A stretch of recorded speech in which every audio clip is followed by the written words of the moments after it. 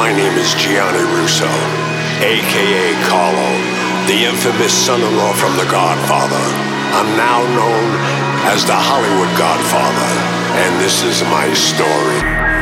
Walking with a limp like will I ever run? Once again, or is this it? Am I forever done? Living in the hospital was never fun.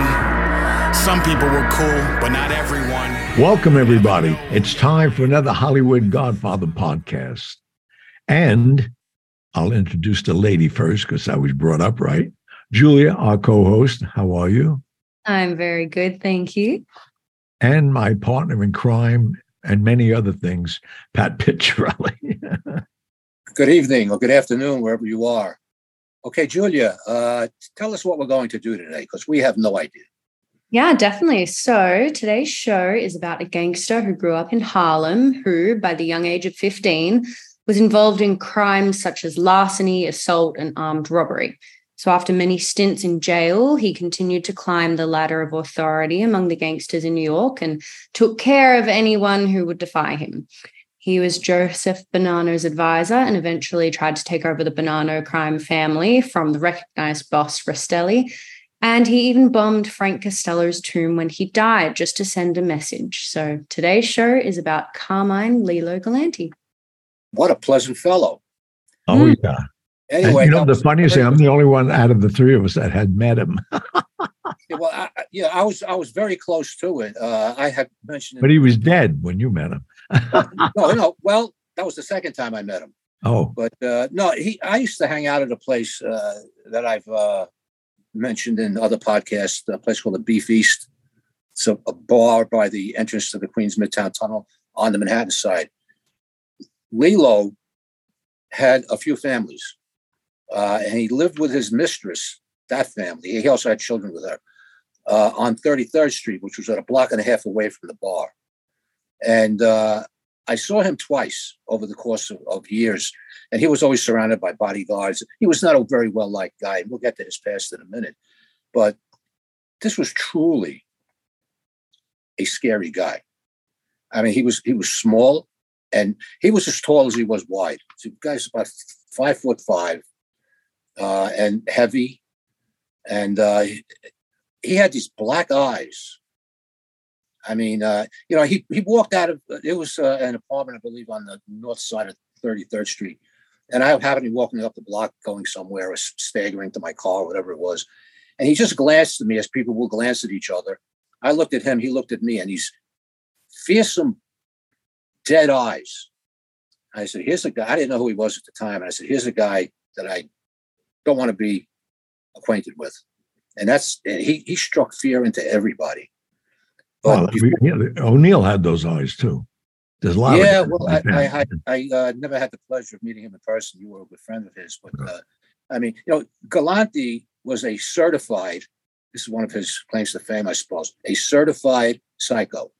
When he was in prison for the first time, in the intake process, those of you who've never been in prison, I hope you never go. But during the intake process, depending on what prison you're in, it could take up to 30 days. And they run you through a battery of tests, including a psychological test. And he was classified a psychopath. And for those of you who don't know what a psychopath is, it's a person who has absolutely no empathy, doesn't care. And as an example, when I was talking to Julia before the show started, he can shoot you, your family, strangle the dog, whatever vile act and violence he can commit, and go out and have dinner with his friends and laugh it up. No feelings whatsoever. And that's the way he was born. He liked to tell people that he was born in Italy, but he wasn't.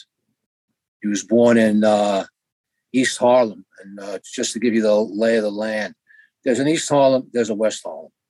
And everybody that doesn't know the cities likes to categorize them as all one Harlem, just one's on the east side and one is the west side.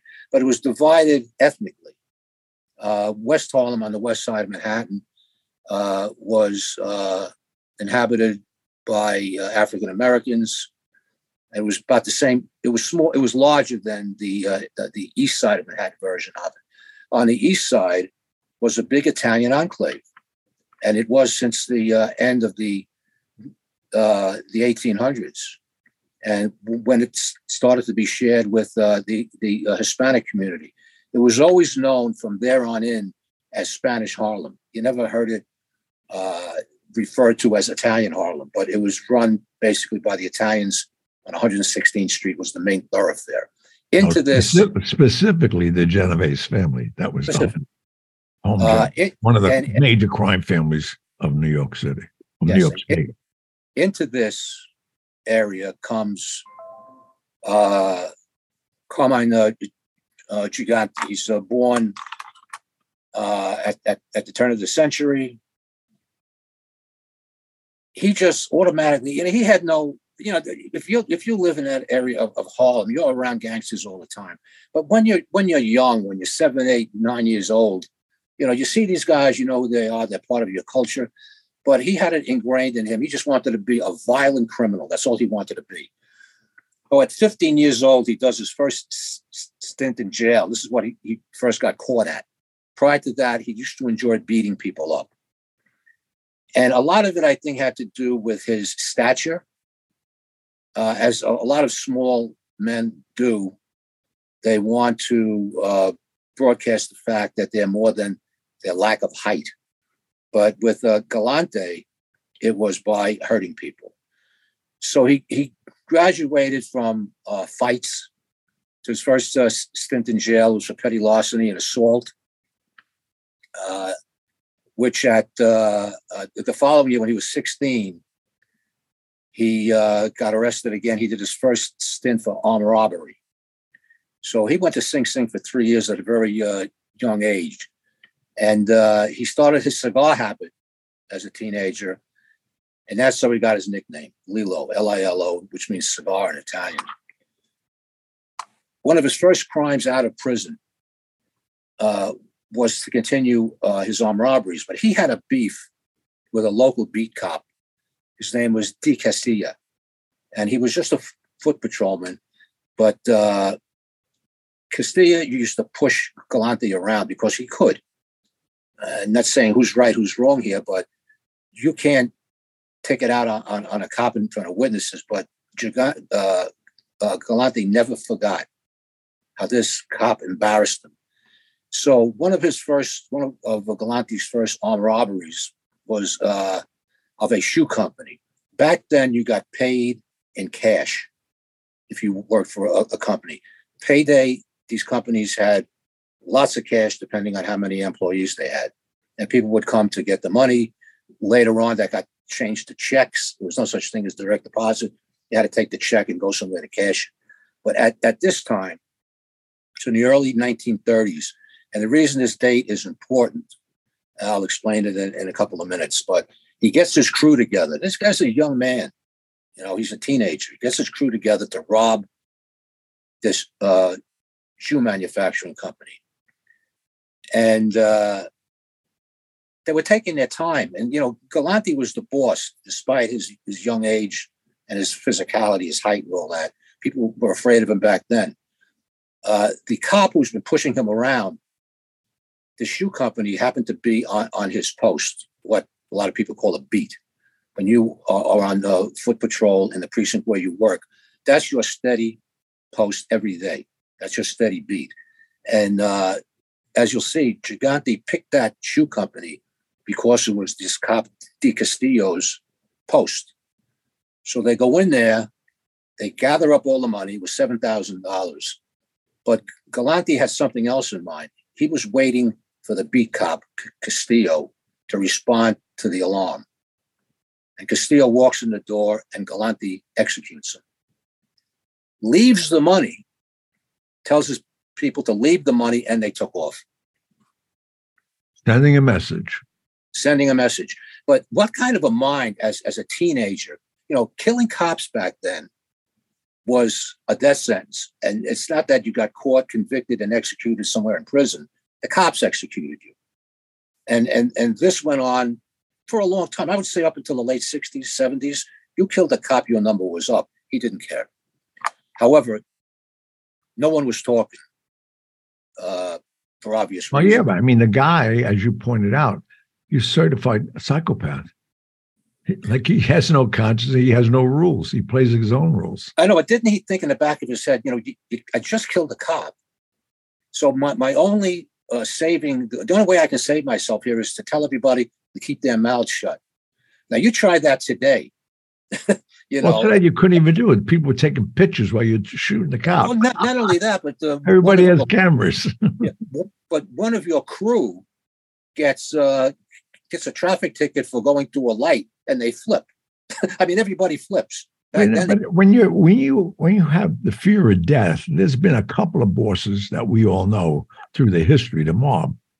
You never talk about them because they will go after you and your kids and everybody else. And we know many of them that we spoke about on the show. And he was the one guy that, and the way I met him earlier, the one guy that liked him, and he respected him also. Carmine respected Frank Costello. Frank Costello saved his life a long time. And as we get into your story, you're going to find out that Frank Costello had to okay killing him. Did you know that? Just him? Yep.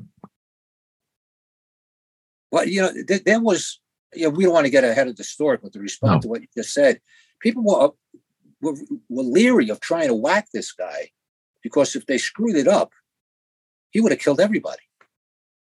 Yeah, but, okay, I mean. So they went to Costello, who made a decision. That it had to come down from him because at that time he was still running things. Yeah, but and that was it. So, but I mean, there was a lot of people. Well, listen, when they made the hit on Albert Anastasia, everybody was petrified of this guy. He'd just rather than look at you.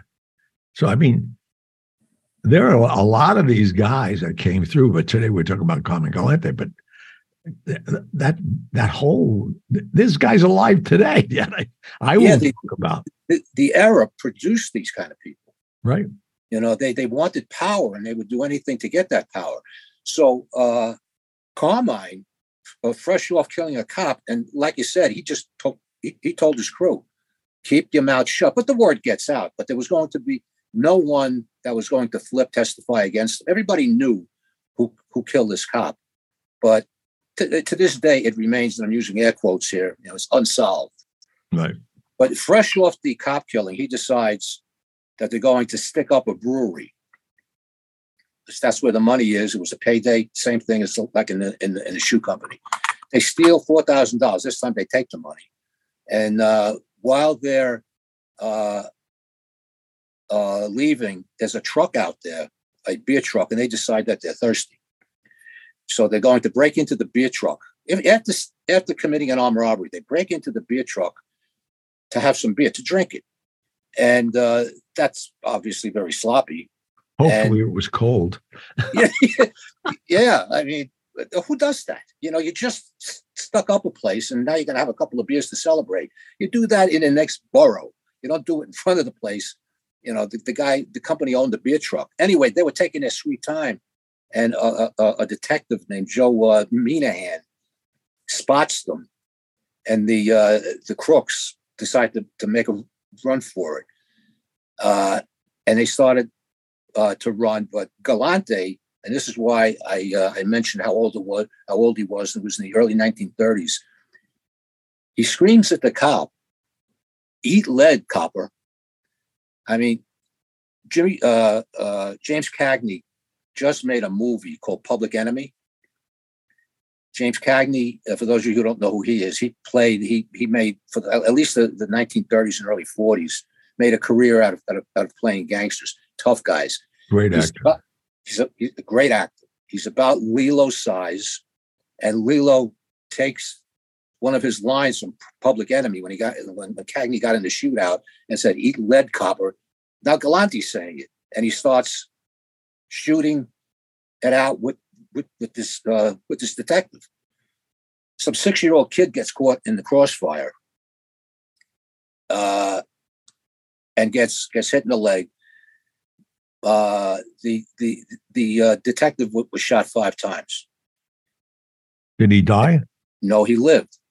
You're old enough to remember this, John. You remember those overcoats. In fact, I had one. Oh, yeah. The overcoats that cops wore in the winter were called horse blankets. Yeah. They were so friggin' heavy. And they wrapped around you. It was like double-breasted. So you had they were huge, and they were very heavy, and they were very thick. Right. But they kept you warm. Because those were the days when there weren't many radio cars out there. Most cops worked on foot. Yeah. Anyway, the coat stopped the bullets, at least slowed them down. So it was assumed they weren't using, they were getting guns off the street, 32s, 38s. There was no such thing as a 9mm, at least we didn't have in this country at the time. That's a round. Well, I was shot 14 years ago.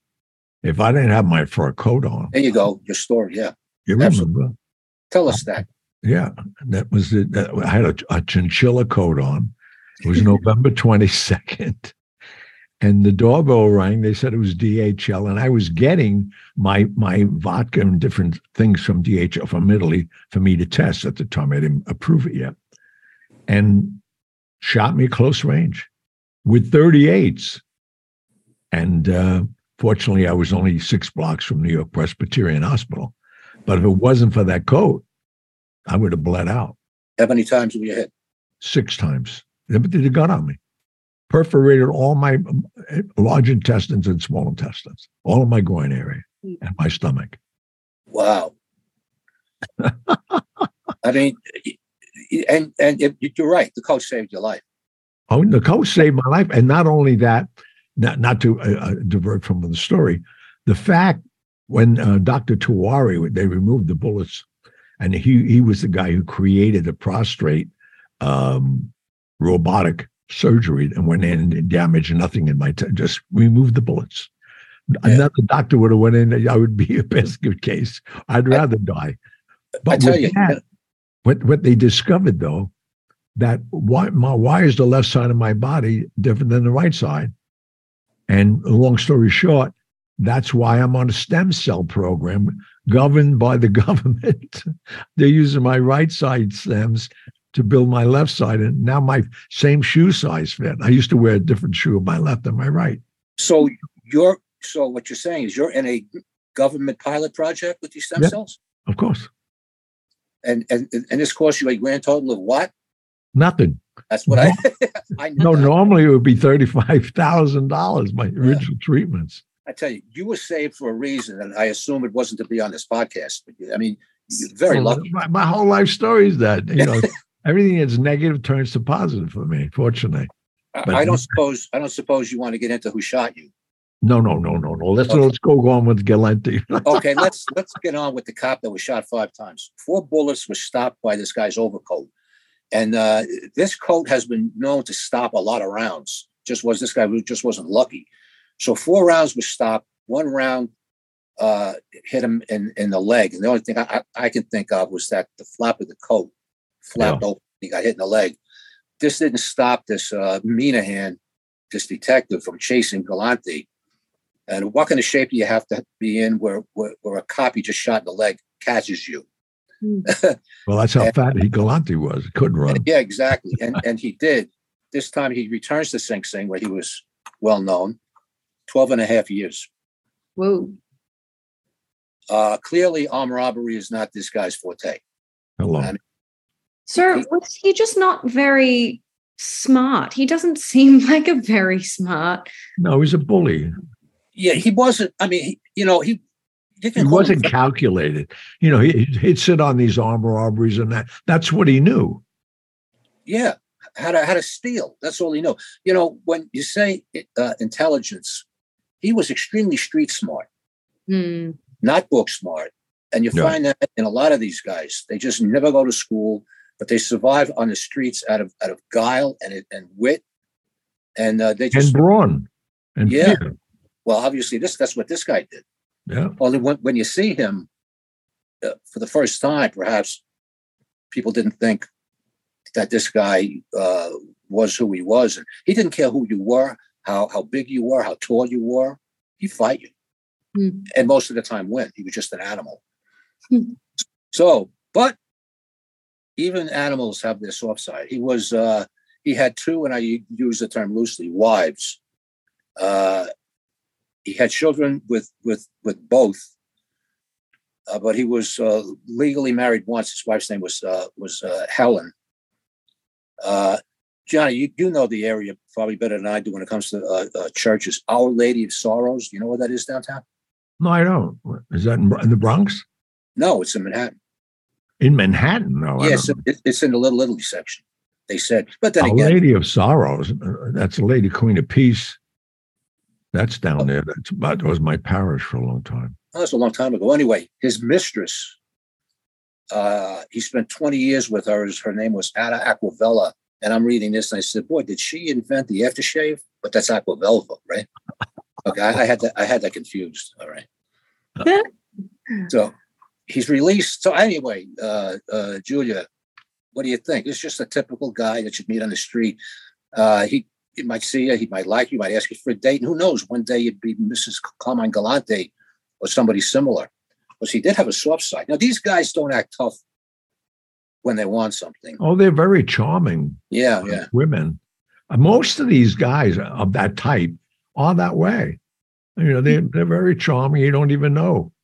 But it's when they turn, and they could turn on a dime. A psychopath I think we can all relate to was Ted Bundy, who was an infamous serial killer. They had on something like 29 killings, but he killed a lot more women. He only killed young college-age women. And he killed a lot more than 29. In fact, he tried to save his life when he finally got caught. There's something you can never understand, though. He went out of his way to go from Bellingham, Washington to Florida as a fugitive and killed two women in a sorority house. Florida has the death penalty. I mean, he didn't plan this at all. He goes in there with a tree limb and beat them to death. But anyway, he was caught and executed. As he was about to get executed, 2 days out, he said, "I will tell you where the rest of the bodies are if you spare me, if you don't give me the death penalty." They thought about it, but they said, "Well, you're going to take it to your grave then." But we're getting off track here. The point is, Ted Bundy was a charmer and a very good-looking guy. He had a girlfriend for many, many years who had no idea what he was doing, what his hobby was, so to speak. But you can go on, those of you who've never seen this guy, go on YouTube, and there was cameras allowed in his Florida trial. And this guy looks like a movie star. I can't describe him any other way. Had a very engaging smile. He had so many women that wanted to marry him, even when he was in prison. He was just he was a charmer. Like Johnny said, these people can charm when they want something. And when he wanted to get close to you, Bundy would put the charm on, and using his looks, which Galante obviously did not have, he would get any woman he wanted. Yeah, I'm sorry. Go ahead. I'm sorry. Oh no, that's all. I was just going to say, you can definitely tell that he was a charmer. I mean, there was the Ted Bundy tapes, which was released on Netflix, documenting like Ted Bundy's life, and he was played by Zac Efron. So yeah, definitely he would have had to have been a good looker if he was played by Zac Efron. In a Sorry. And you just, for 20 more seconds on Ted. He had the same approach. He had his arm in a cast, and he would have a van type vehicle, and he would go to a beach, a park, and he would be trying to struggle to get furniture into this van with one arm. And sure enough, some woman would approach him because of the way he looked neat and clean, good looking, and ask if they could help get this piece of furniture. It was usually a couch. And he would say, "Okay, step into the van and I'll just push it to you." And he pushed it in, then he jumped in the van, slammed the doors, and they were dead. Now, when he was being pursued by the police, this system of getting his victims was broadcast, and he continued to get them using the same ploy. Anyway. What year was that? I think that has a lot to do. What year was that, Bundy? Bundy was from the 70s through the 80s. Yeah, that would never happen today with all the telecasting of. Yeah, no, that wouldn't happen today with social media. No, social media would get this guy. There'd be some idiot that would make a Ted Bundy fan club, but his picture would be plastered all over the place. Right, I mean, exactly. The time changed. So he gets out of prison after this 12-and-a-half-year bit, 1939. He decided he needed steadier work. Armed robbery apparently was not for him. He became a hitman for Vito Genovese. I mean, what do you do to apply for that job? But anyway, he liked to kill. And although authors who've written about Galante say that the number of his victims are unaccountable, the NYPD linked him to 80 murders. That's just the ones they linked him to. Right. That's when he got close to Costello. Costello liked him and was trying to, Really? Yeah, really. Well, figure it out. Vito Genovese and Costello. Hello. Not the best of friends. But, people that aren't aware of it, we brought this up in the past. Hitmen that are in the mob, they don't get paid for this. They're just ordered to whack this guy, whack that guy. They don't get paid. No. A guy like Galante would enjoy this, and I actually see him volunteering for the work. But that's getting paid. The hitman that charges $1,000 for a hit for the mob. That's all a fairy tale. Yeah. No, to them it was a privilege to do the work, especially Vito. You for your first hit that may get you made, get your button, so to speak. After that, you had to really like the work, unless you got assigned to it, you had to do it. And usually the work you got assigned to was killing your best friend. No. Because you were the person that could easily approach this person because he was your friend and would not expect to die at the hands of his friend. So that's why, we even wrote about that in Sixth Family. Yeah. When, if it wasn't Frank Collada, they would have never came to Chicago. We're talking about the Spilatros, and they made them feel comfortable. But that was the whole tradition. And this is going to sound very strange to you because I used to go down after church at Precious Blood and go to the Ravenite just to pay my respects to the old man. And anybody, I learned this later on in life. I was in my teens. Well, you weren't allowed in the Ravenite before 12 if you weren't a made man. This is midnight. Excuse me? 12 what? Noon or midnight? 12 noon on Sundays. Yeah. That's when after church on Sundays, they'd go to church and go back up there and everybody that was a maid guy had a problem. Their meeting was set up for them to come and discuss what their problems were from the other boroughs. Then the other guys were outside. So those guys were the guys waiting to get an assignment to do a hit to try to earn their button. I mean, it takes, you got to rationalize this because all these guys aren't crazy, so you have to rationalize this, that they're soldiers. This is a war and you're assigned to kill the enemy. That's how rationalize the mentality. That's the mentality. Yeah. I sat there. The point I was trying to mention, the old man, meaning Gambino and O'Neill, without me getting that education, I probably wanted to get a button. I would have been easily lured by 16 to 17 to be a paid guy. I can see that. I mean, from that neighborhood. I mean, I'm from that neighborhood. You're either going to go one way or the other. Yeah. But I can see the allure. These guys dress well. They have all the women they want. Nice cars. They never went to work. The big thing, they didn't go to work. but when you and I used to see them, they were like prancing around the neighborhood. They weren't doing the crap they had to do in life. The murder. And I mean, it's just, I don't know how these guys live with themselves, even though if they try to rationalize it. Right. But Galante killed one person. His name was Carlo Tresca. This was a famous hit. He was a journalist, labor leader, a committed anarchist who spoke out in this was in this country. He spoke out against Stalin and Hitler. And this was starting at the start of the war. This was in the early early 40s. Even though he was an Italian immigrant, he hated Mussolini. And at any chance he got, and he got an audience, he was very well known in this country as a labor leader. Unfortunately, Mussolini's one of his very tight friends was Vito Genovese. Hello. And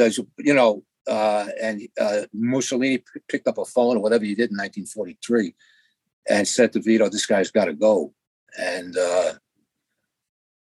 Galante, one night on the corner of 5th Avenue and 15th Street, and I mean, I could picture the neighborhood now, which is very crowded, the high-end apartment buildings, Union Square's right there. He just walked right up to him and shot him in the back of the head. Doesn't care about witnesses, doesn't care about anybody. And down he went. And then, in history books, this assassination is still talked about because they assumed that Mussolini was behind it. And if you were a cop on the job at the time, you knew who did the hit. But who's going to talk about it? No, I mean, that's what he had going. And I mean, he had such a respect from the hierarchy of the mob and the syndicate, because he'd do any hit you wanted. He didn't care. Obviously, the hit is just, high profile hits are very dangerous. Not for the fact that, you're going to get hurt doing the hit, but they go all out trying to find out who did it, And, well, you picked on two subjects that is definitely taboo. You don't shoot a cop, and you don't shoot a journalist. It's an unwritten law. Unwritten law. Double-headed. I mean, if you're in any of the families, even in Chicago, anyway, it's an unwritten law. Stay away from police and journalists. In fact, all these years, through the 20s prohibition, again, whacked left and right, and the subsequent years up until today, one journalist has been killed. Jake Lingle, his name was. He worked for Chicago newspaper, and he was owned by the mob. This got me $46 a week, literally. And he owned homes, he owns cars, he had money in the bank. He stepped on somebody's toes. And to this day, they don't really know who ordered it, but he's the only reporter in American history to get killed.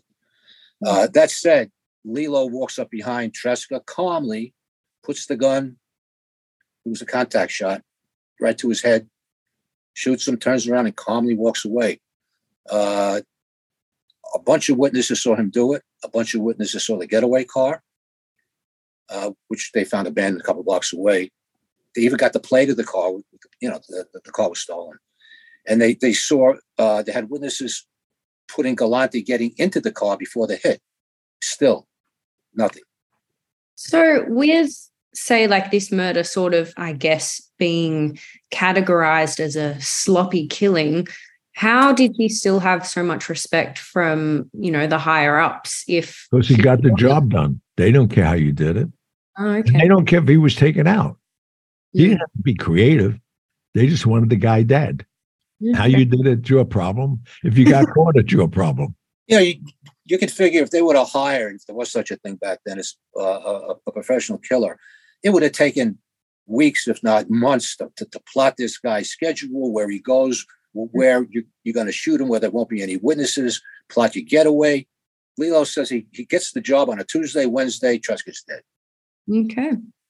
That's just the kind of guy he was. So anyway, the crime was never solved. And by the 1950s, Galante, by virtue, if you can use the word, of that hit, became somebody to be reckoned with. So he becomes the consigliere to Joseph Bonanno of the Bonanno crime family. He was the namesake of the Bonanno crime family. Interestingly enough, and maybe you can explain this, Johnny, Bonanno writes a book, or the book was about him, and it was a bestseller called Man of Honor, right, about his life. Galante worked with Bonanno for years. He's not mentioned once in this book. That's the fear they had. Hello. And Bill, his son, who okayed Bill Bonanno, he knew Carmine very well. And if you want your tongue cut out and stick somewhere else, he knew he would do it. And that's why nobody mentioned his name. I didn't know whether they had a falling out, or he's just said, the wise move is not to mention this guy's name. That's it. Nobody did. No, nobody did if you want to stay alive. That's the whole situation. And that's what gained his respect through so many people. I mean, he could overhear that you don't like somebody. And he'd come to you the next day and said, you know that guy you were talking about last night? Don't worry about him. He's not around no more. Yeah, he's gone. He just did you a favor. Like, he took him for a ride. He's done. Okay, at that happy note, what do you say we do a commercial? Please, we need the money. Yes, we do. We'll be right back. Thank you. We are pleased to announce the publication of a new book series from Gianni Russo and Patrick Piccarelli entitled The Sixth Family. When the alleged daughter of Marilyn Monroe asks for help, Gianni Russo becomes entangled in a web of lies and violence in the search for the late actress's diary. Soon, he is enmeshed in a mystery that involves a presidential candidate, a disgruntled Mafia capo, a retired NYPD detective, and the past of Mafia boss Frank Costello. Russo must race against the clock to stop a hostile reorganization of the American Mafia while trying to stay one step ahead of a faceless killer. While listening to this book, skillfully read by Gianni himself, the listener will have to determine what is true and what is fiction. Or as Gianni says before this epic story begins, this book is a work of fiction, except for the parts that are true. Look out for the second installment of this exciting new series coming in 2023, The Sixth Family. Book 1 is available now on Amazon.com. All right, we're back. And we want to ask a millennium who knows nothing about crime, came from another country, who has low crime or no crime. What are you thinking about all this, Julia? This is an education for you and our young audiences. Yeah, 100%. I sort of have a question going back a little bit. We were sort of talking about how, with Ted Bundy, obviously he had a girlfriend that didn't know. With the wives and obviously the mistresses of Galante and other, people in the mob, how much did their wives know? Obviously, he was in and out of jail, so they would have known, to some extent. But was it very often that, say, the wives of mobsters knew exactly what they did, or were they just in the dark completely, or? What I've learned to know personally is that they just turned another eye. If he was paying their rent and they had kids, they didn't upset the apple cart. That's just a way of life. I got friends who are still married and their wives come to their funerals and cry, and their girlfriends are sitting 3 rows back. There was a system here. Well, first of all, the wives, this was part of the culture, for one. And two, there's a lot of money coming in. And, they liked the lifestyle just as long as hubby came home. And generally the rule was Friday night for the girlfriend, Saturday night for the wives. Yeah. Okay. That's the way it went. It's so funny you brought that up. At the Copacabana, I was 16, 17. And I'm talking to Carmine. And I said, that ain't that guy's wife. He said, Johnny, it's Friday night. So what does that mean? No, Friday night, they take their girlfriends here. Then Saturday night, they come back with their wives. Yeah. Same place, same table, same waiters. Same everything. Hey, long time no see, And so, it's a lifestyle. And that's another reason I think guys get lured into it, because it's basically an excuse to be a bigamist, even. Yeah, but there were a few wise guys who didn't toe that line. They didn't cheat. They didn't have girlfriends. They just believed in the mob, and they didn't want to bother. I personally don't know of any. Do you? Carlo Gambino never had a girlfriend. Frank Costello never had a girlfriend. They had lady friends, but they never took them to bed. They liked the charm of them, but they never crossed over. The old timers, those guys I know. I mean, then there's other guys that in that same age group had girlfriends. Did they believe? Did they believe in the institution of marriage, or they just figured one day I'm going to have a girlfriend and she's going to bite me in the ass and I'm going to prison? No, but you take a guy. I mean, let's look at use a figure if anybody knows what Carlo Gambino looks like. Women ain't chasing him down the block because of his looks. So Costello? Yeah, Costello, but Costello had an air about him. You couldn't approach him, number one, anyway. People walk up to the street, just two people grabbing you away from him. He had people around him all the time. And he didn't welcome it. If 6 women walked up to him, he would just not push them aside, but casually walk away. He wasn't, like for instance, that our audience may be able to compare to. John Gotti loved it. People would jump up and hug him and kiss him. I was in clubs where women left their husbands to come and sit with him because he called them up with a wave. Yeah, I heard that. And that's the disrespect of these women. And they go. Husband, and they come over. Well, hon, what do you want me to do? He called me over. I mean, what do you want me to do? Are you nuts or what? I always thought that maybe John Gotti was a friggin' triplet or quadruplet. Wherever I went on the East Side, he was there. Oh no, he was out every night, man. He every single night, the best restaurants. 3 or 4 places. Yeah, I mean, then they wind up in Regimes, which is the hottest club at the time when he was going. In fact, people would go there just to see him. It was like he was the attraction in the nightclub. And they would send bottles of Cristal over, which that was his drink. And when he closed, there was so many bottles of Cristal that had his name down on it, JG. That was his cases of them. Yeah. But he made the club pick up the money. They never said, don't send the bottle. But that's who he was. And he loved it. And people would show up to send him a bottle and just nod their head and, oh, I was with John last night. He was with John. He was across the room. I bought him a bottle of champagne and drink. I used to go to a restaurant that's a couple of storefronts away from Dangerfield's place. Il Caminetto. Do you remember it, John? Oh, yeah. Hold on. That was a heavy. I was there. I'd always go on a Saturday night with a date. I was a single guy. 2 to 3 times a month. And I'm hard-pressed to think of a Saturday night when this guy didn't at least stop into the bar with his entourage, Gotti. Always. He knew it was a hot place, and if there's any women, he's going to pick them up. That was his launching point. Yep. Then they leave there, and they go up 2nd Avenue and hit all the bars. But anyway, back to our friend Carmine. This was about the time when there was a connection made with Italy with heroin. And it was dangerous to get involved with heroin. The bosses didn't want you to be involved unless they got a piece, and, a little wink and give me the money under the table thing. But still, the feds had an eye on it. And that's what you had to worry about.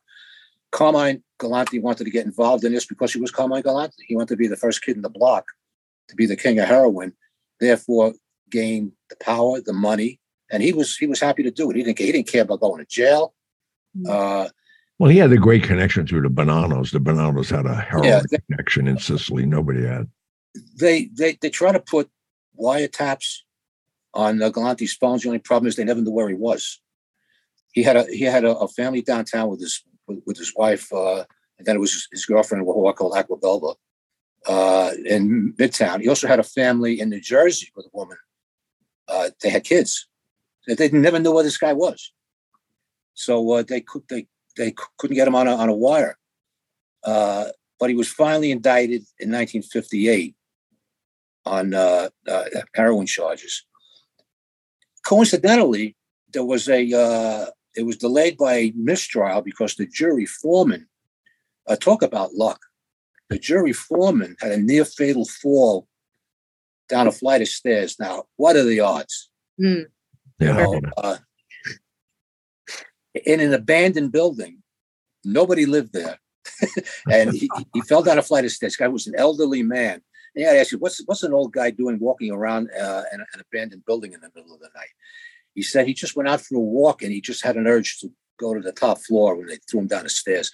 He lived, but there was a mistrial. But by 1962, I guess they started to have anonymous juries. He was convicted on a conspiracy to evade narcotics laws.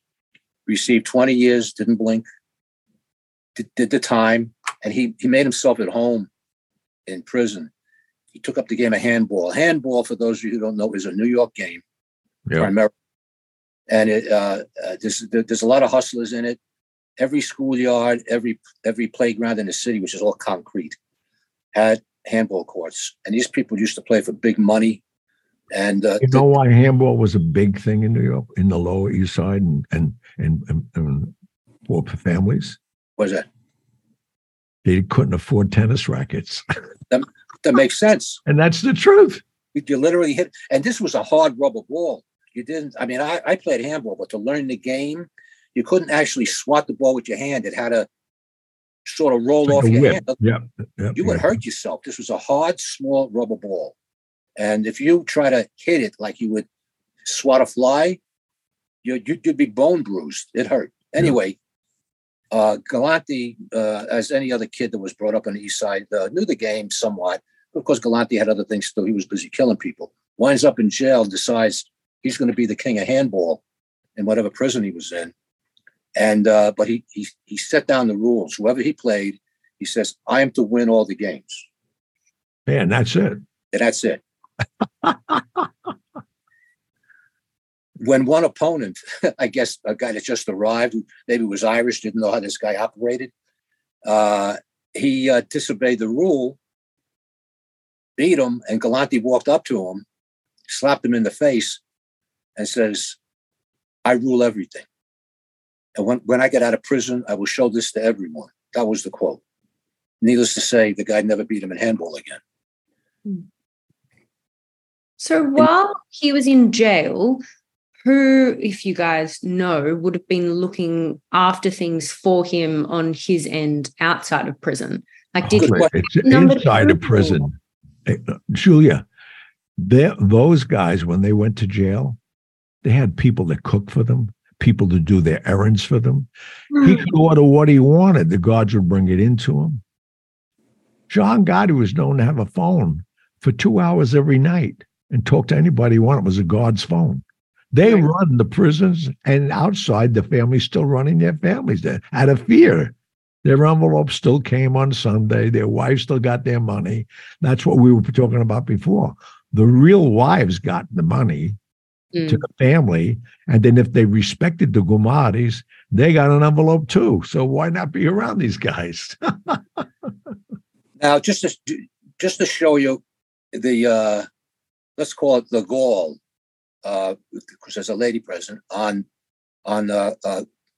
Carmine. He gets out of jail in 1972, and all this time he was in it, 20 years, he did every day of it. He's plotting to be the boss of bosses. He wants to take over, period, and nobody's going to stand in his way. So he goes to the Bonanno family. By this time, the boss was Phil Rastelli, and just said, I'm the boss. Rastelli, who was the boss, really didn't say anything, like it didn't even happen. So Galante is running the Bonanno family. Rastelli is running the same family, and Rastelli was afraid of him. Now, Rastelli had a problem. Rastelli got involved in a shootout with his arch enemy, his wife. Whoa. Over the breakfast table. They're trading rounds. Yeah, his wife, I mean, they ought to write a book about her. She was a winner. She got pissed off at something, forgot to take out the garbage, whatever it was. She pulls out a gun, he pulls out his gun, and they start trading shots. So, fortunately, how did they live? There must be bad aim. Very carefully. Across the breakfast table. I wouldn't come home again. The Cheerios went flying. I mean, it was. But anyway, something like this happens. You're viewed as weak. Do you think it's possible? I mean, he gets in a gun battle with his wife. Anyway, he was still the boss, though, because once you're the boss, it's kind of hard to get deposed, even though you show weakness. Other people may want to take you out. There's a whole bunch of protocol that's got to be followed to take out a boss. Things aren't running smoothly when you have two bosses. The Bonanno family was in turmoil. Do you know a little about that at that time, Gianni? Well, yeah, they exiled him to us. Joe Bonanno's gone. Yeah, he's gone, and he's trying to run it from there. So the street boss is running it up here, and they were constantly at odds. So they got three bosses trying to run a family, right? Which leads to, I would imagine, lots of conflict. No, but to see who was making all the money, and they didn't care, basically, because the street kids were selling the heroin, making a ton of money under their umbrella. Mm. Talk about unorganized or disorganized crime. So, by the late 1970s, Galante he organized the murders of 8 members of the Gambino family. We had a rivalry going on because of fighting over heroin territory. He was on parole by 1978. Galante's parole was revoked for allegedly associating with Bonanno mobsters, and he's sent back to prison. However, in 1979, a judge ruled that the government illegally revoked Galante's parole. I wonder what passed through it. How do you revoke parole? When you're on parole, you cannot consort with known criminals, which means everybody he was dealing with was a criminal. How do you say, whoops, the government made a mistake? Because this is a federal crime that he got locked up for. They said, no, he didn't do anything wrong, and they let him go. And now the war is basically on. And this is when he starts bumping heads with Costello. They were longtime rivals, but now time is marching on here. Carmine Galante isn't getting any younger. And by that time, Costello dies, 1973, Johnny, or 72? Yeah. 73. Galante, just goes to show you what a nut this guy was. He planted a bomb at Costello's mausoleum in Queens, St. John's Cemetery. It's right where I lived. As revenge, just to show disrespect. The guy's dead. And this wasn't the first time. Every year, a bomb would go off for about 3 successive years. And it was Galante. What's he trying to prove here? No, he was just, like you said, he was a psychopath. Okay, so now Galante moved very quickly because, like I said, time's wasting. He becomes everything from pornography to mozzarella cheese. He had the corner on importation of mozzarella in this country. You wanted pizza, you had to buy it through his people. Yeah, you had to buy it through Galante. You want to see a pornographic movie? There was no internet back then. All of the pornography movie theaters were on 42nd Street between Broadway and 8th. You couldn't walk down that street.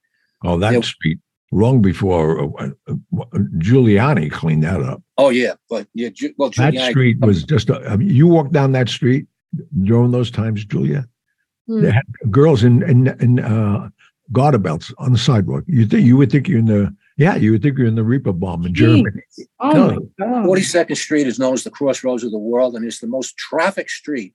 There had to be 8 or 9 movie theaters on each side of the block. This is one block. Now, I was working on 42nd Street with the Tactical Patrol Force. We were sent there to clean it up. Are you kidding me? I mean, it was virtually impossible to do without an act of God, or the government had to move in, which they eventually did. But just to show you how crowded it was, at TPF, we worked in pairs on foot. So on one side of the street, there's 4 pairs of cops. So there's 8 cops on one side of the street, 8 cops on the other side of the street. If I was to look left or right, I could not see the other teams on the block. I was able to see across the street. But if I needed help, or my partner and I needed help, which we did on occasion, because once you make an arrest, people are literally shoulder to shoulder, literally. And you try to put handcuffs on somebody, you're in a fight for your life. The cop, the other team could be maybe 100 feet away. They don't know what the hell's going on. That's where the porn theaters were, and he was raking it in. Yeah, he was the king of porn, and soon he wanted to be the boss of bosses. But they had to get rid of this guy. He was bringing media attention. He was killing his own people. So they put out a contract on him, and they got to be careful, because if he would have survived, there would have been hell to pay. He would have killed everybody, whether you were involved or not. This is basically his brazen attempt to corner the market on heroin.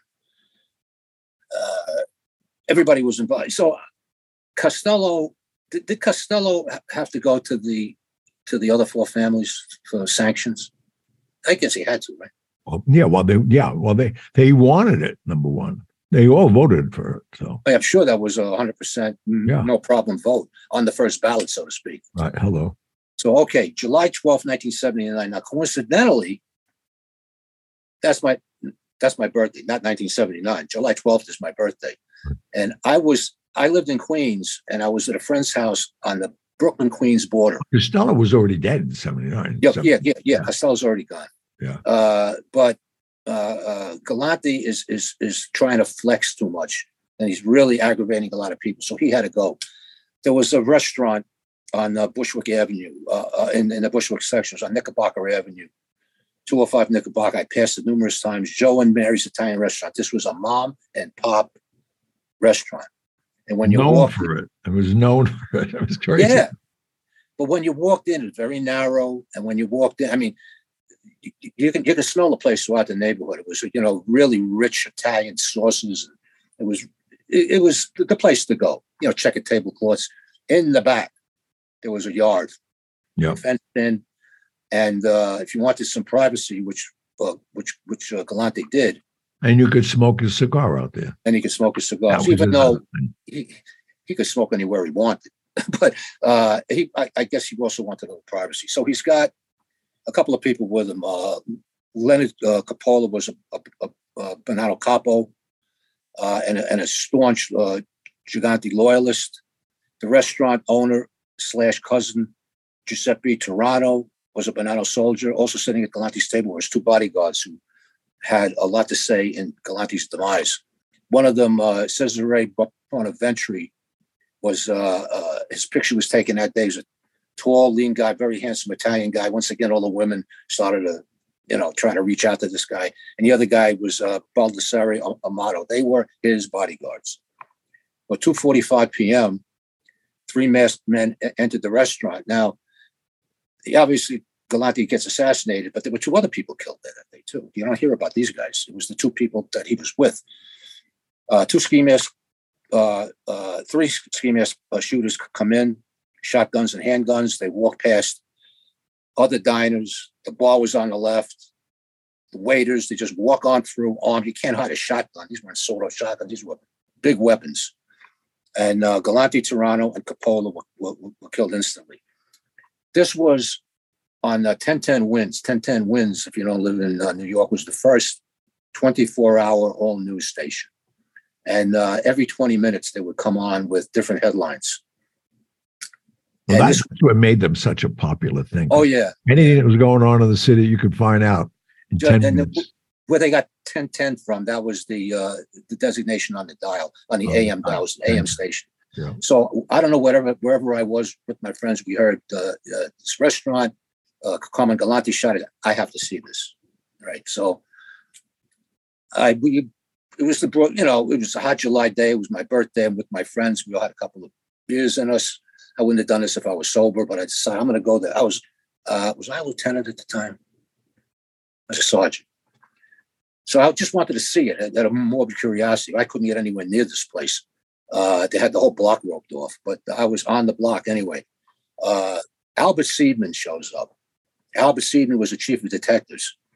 If you ever saw an old gangster movie and the chief of detectives was all the same type, burly guy, pork pie hat, always had a cigar in his mouth.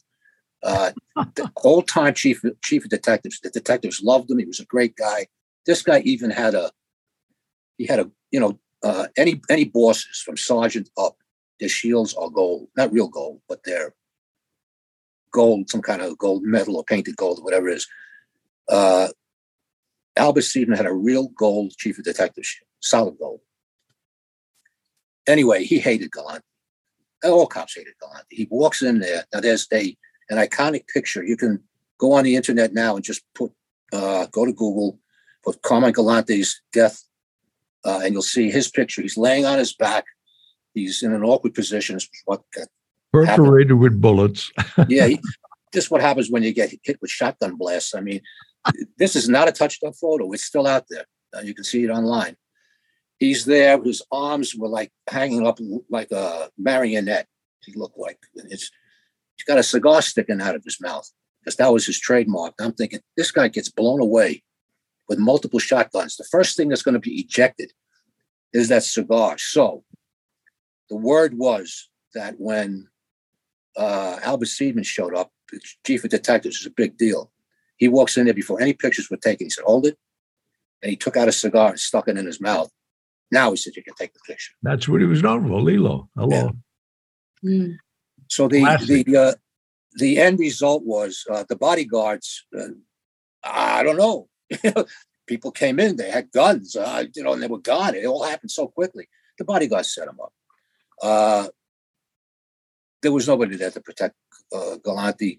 The bodyguards weren't chastised as the Mafia will chastise you sometimes for not doing their job. He was buried. Galante was buried in Queens. His lawyer showed up, Roy Cohn, who was a mob lawyer of major lawyer out of Florida.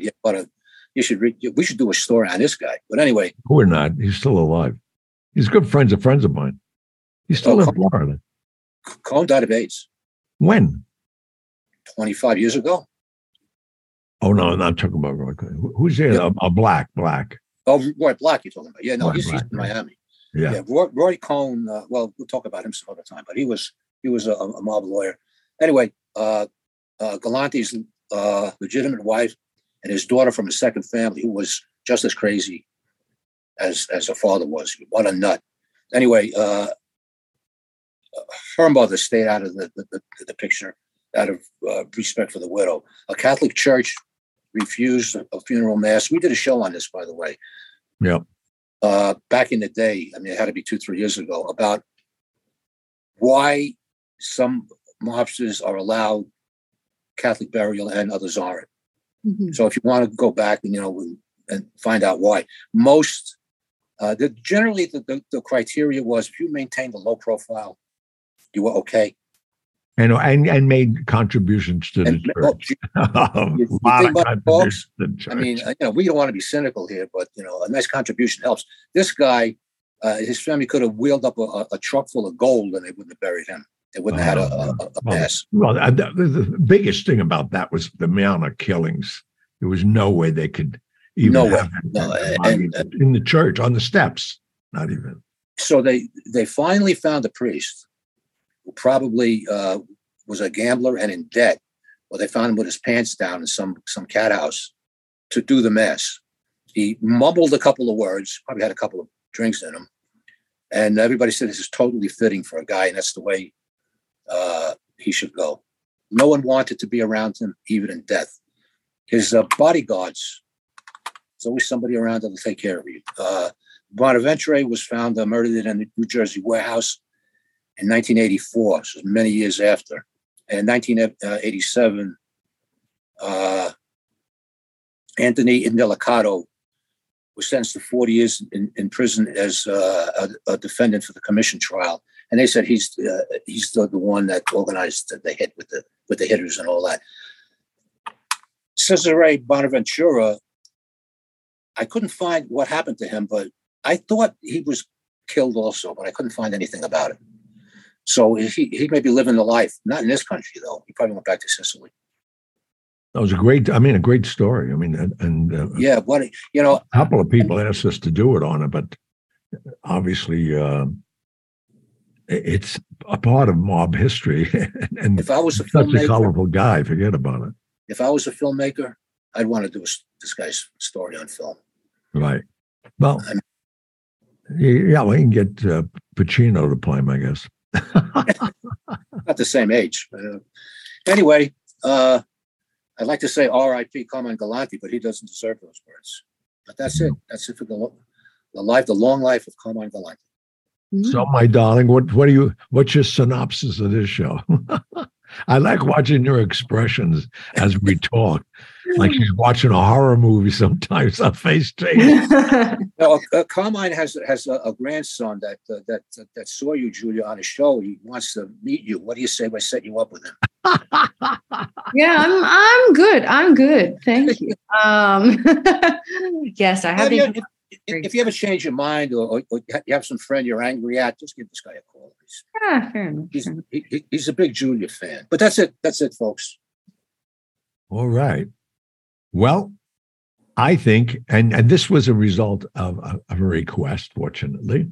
Yeah. And so just keep sending in the requests. And we'll do Anything in closing, Julia, you want to tell our fans and your fans now? Yeah, well, no, it was just a very, very interesting topic of conversation, and especially for someone who lived majority of their life. I was going to say, after hearing you talk about it, he would have spent at least 30, 35 years in prison? Didn't care. Yeah, it blows my mind. Part of the business. Whatever life.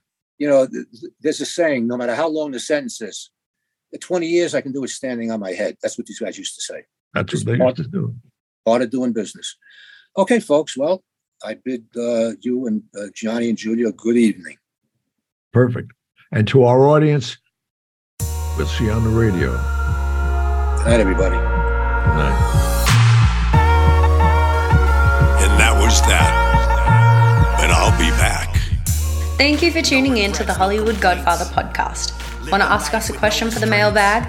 We love hearing from our fans, so submit your questions online at hollywoodgodfatherpodcast.com, or you can give us a call at 646-776-3038 and leave a message.